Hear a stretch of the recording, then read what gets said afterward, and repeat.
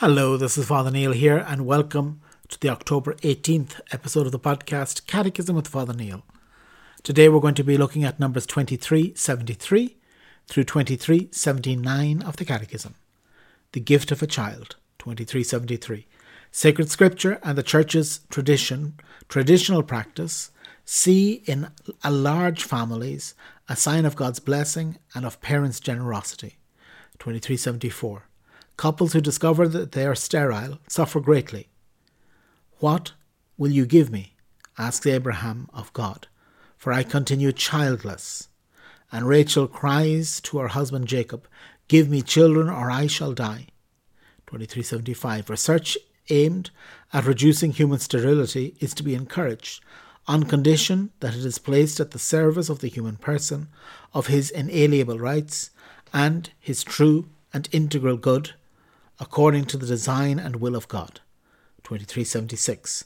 Techniques that entail the disassociation of husband and wife by the intrusion of a person other than the couple, donation of sperm or ovum, surrogate uterus, are gravely immoral. These techniques, heterologous, artificial insemination and fertilization, infringe the child's right to be born of a father and a mother known to him and bound to each other by marriage. They betray the spouse's right to become a father and a mother only through each other. 2377. Techniques involving only the married couple, homologous artificial insemination and fertilization, are perhaps less reprehensible, yet remain morally unacceptable. They dissociate the sexual act from the procreative act. The act which brings the child into existence is no longer an act by which the two persons give themselves to one another, but one that entrusts the life and identity of the embryo into the power of doctors and biologists, and establishes the dominion of technology over the origin and destiny of the human person. Such a relationship of dominion is in itself contrary to the dignity and equality that must be common to parents and children. Under the moral aspect, procreation is deprived of its proper perfection when it is not willed as the fruit of the conjugal act, that is to say, of the specific act of the spouses' union.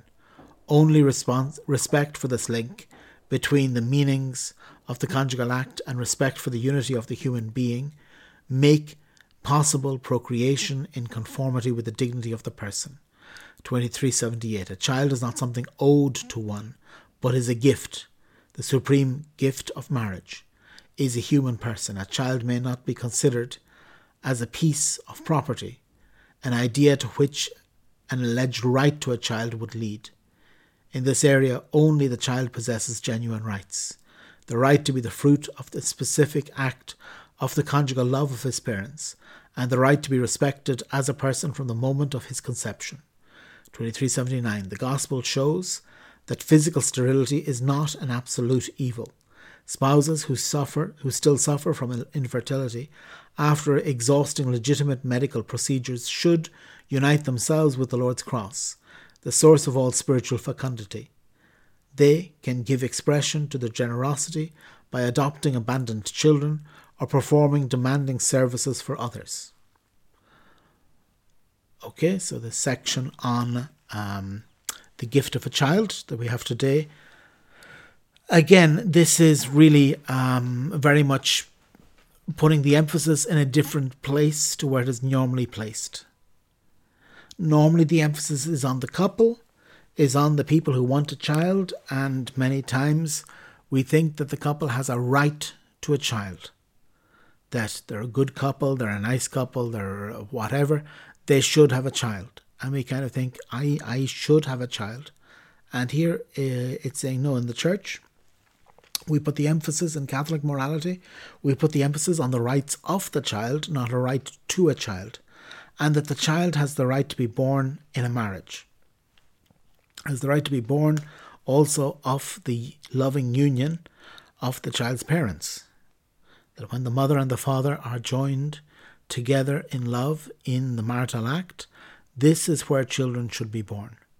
And it's not and that while certain medications and certain medical procedures can help this, and if they can help the regular way to have a child, then this is something fantastic.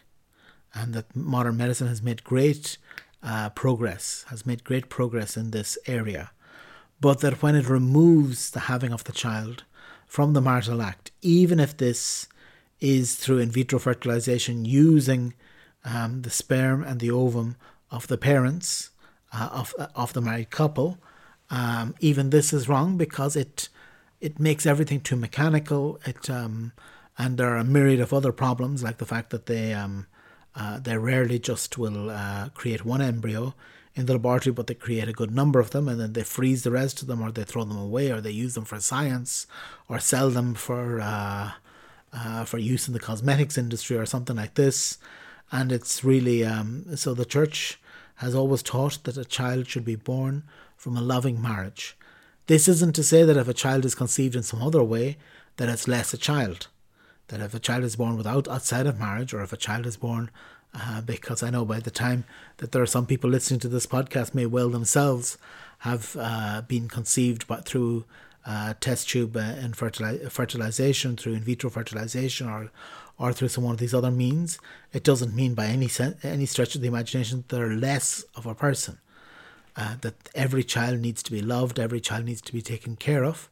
But the Catholic Church is emphasizing that in the origins of each person, these origins should be within the love of a marriage, and should also be within the marital act, whereby husband and wife become one, and not to have a test tube in the way, or not to have some other scientific progress, or to have some other person like a surrogate or whatever in the middle. And that the Church is inviting all couples to have children naturally, to have children within marriage, and for those who can't, to see this as a cross, to see this as a suffering, and to use the suffering to draw closer to God. As all suffering can bring us closer to God, those who are infertile and unable to have children need to know that God is present to them, need to realize that He is near them, and that He's inviting them to eternal life, as everybody else.